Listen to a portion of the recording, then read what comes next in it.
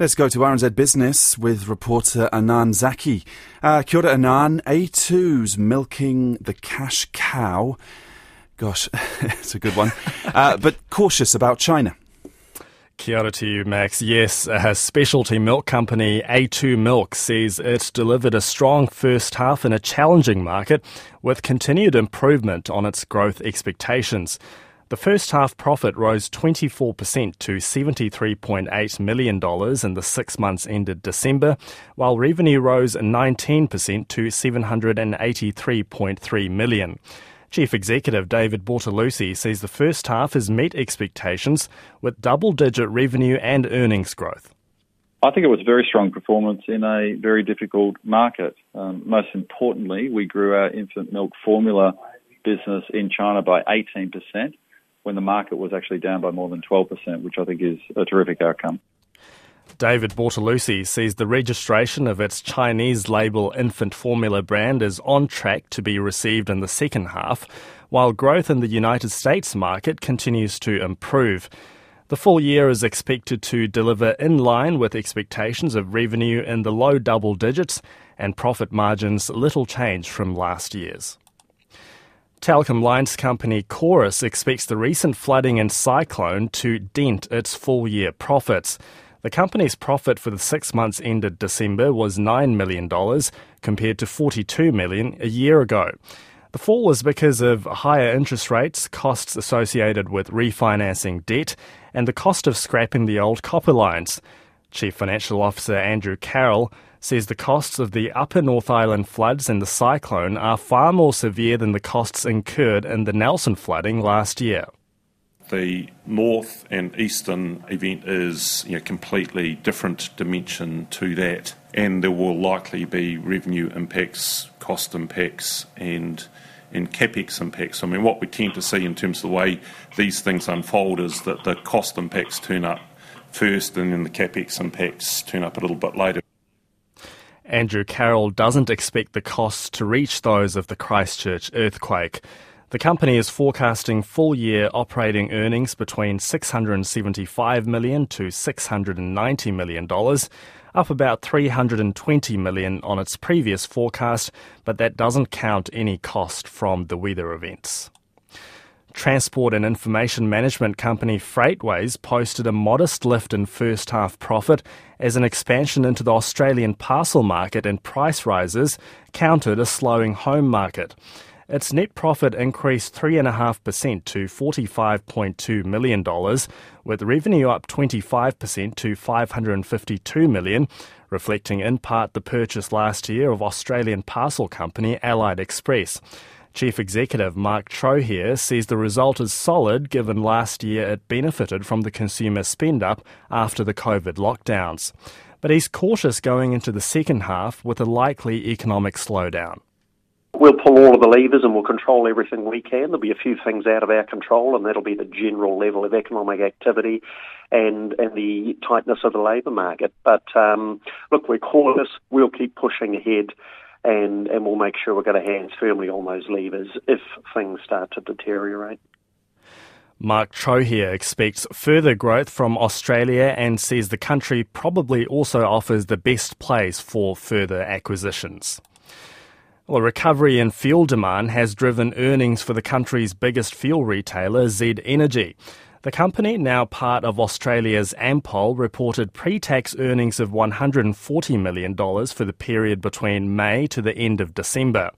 No meaningful comparison was available for the same period last year, but Ampol says fuel sales were up 19% to nearly 2.8 billion litres. Z's fuel income was just over $500 million, while non-fuel income was just over $60 million. There are no comparable figures from last year, but the profit for the 12 months ended March 2022 was $269 million and fuel sales of 3.2 billion litres. The detailed Ampol New Zealand results will be released next Monday. Well, to see how the markets have digested all of those results, we're joined by Andrew Cathy of Craigs Investment Partners. Kia ora to you, Andrew. Kia ora, Anan. Well, how has the market responded to all of those results announced today?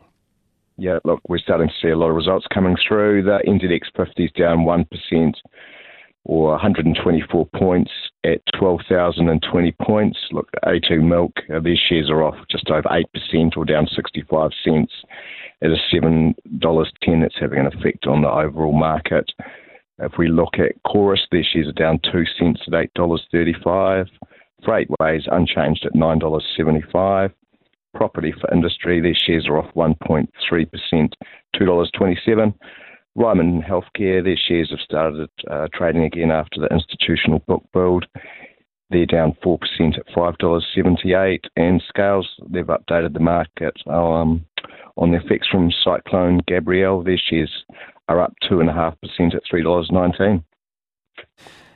Excellent, and I should note earlier we mentioned Chorus, their forecast was up $320 million. It's actually $20 million. Apologies for the error. We'll now go to Australia. How's the Australian 200 looking? Yeah, look, it's pretty flat. The ASX 200, it's really unchanged at 7,346. ANZ Bank, it's down 3.5 cents at $24.63. BHP's up 47 cents or 1% at $48.47. Commonwealth Bank of Australia, it's up 0.5% at $101.43. CSL just under $300 at $299.59. NAB, their shares are up 11 cents at $29.96. Rio Tinto up 19 cents at $124.45. Westpac up 7 cents at $22.83, and Xero down 51 cents at $77.24. And that takes us to the New Zealand dollar.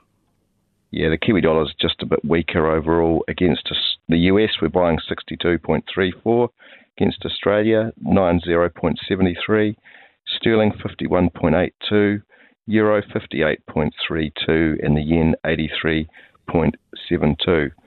Interest rates are a bit weaker. 90-day bank bills 4.985%. 10-year interest rates are 4.435. Brent crude is a little bit weaker at $82.21 US a barrel. And gold currently trading at $1,840 US an ounce. Thank you very much, Andrew Cathy of Craig's Investment Partners with our markets update. And as Andrew was mentioning earlier, Ryman Healthcare has finished the first part of its $900 million capital raising.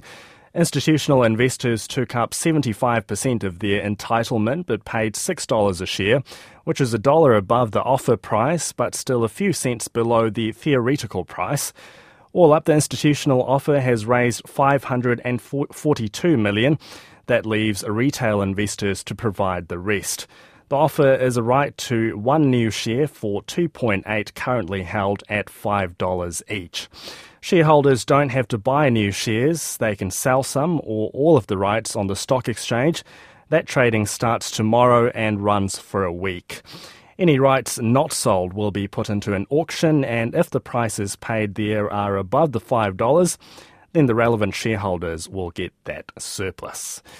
Well, we'll bring you a wrap of the day's news and numbers around 5:30 in Checkpoint. But for now, Max, that is business.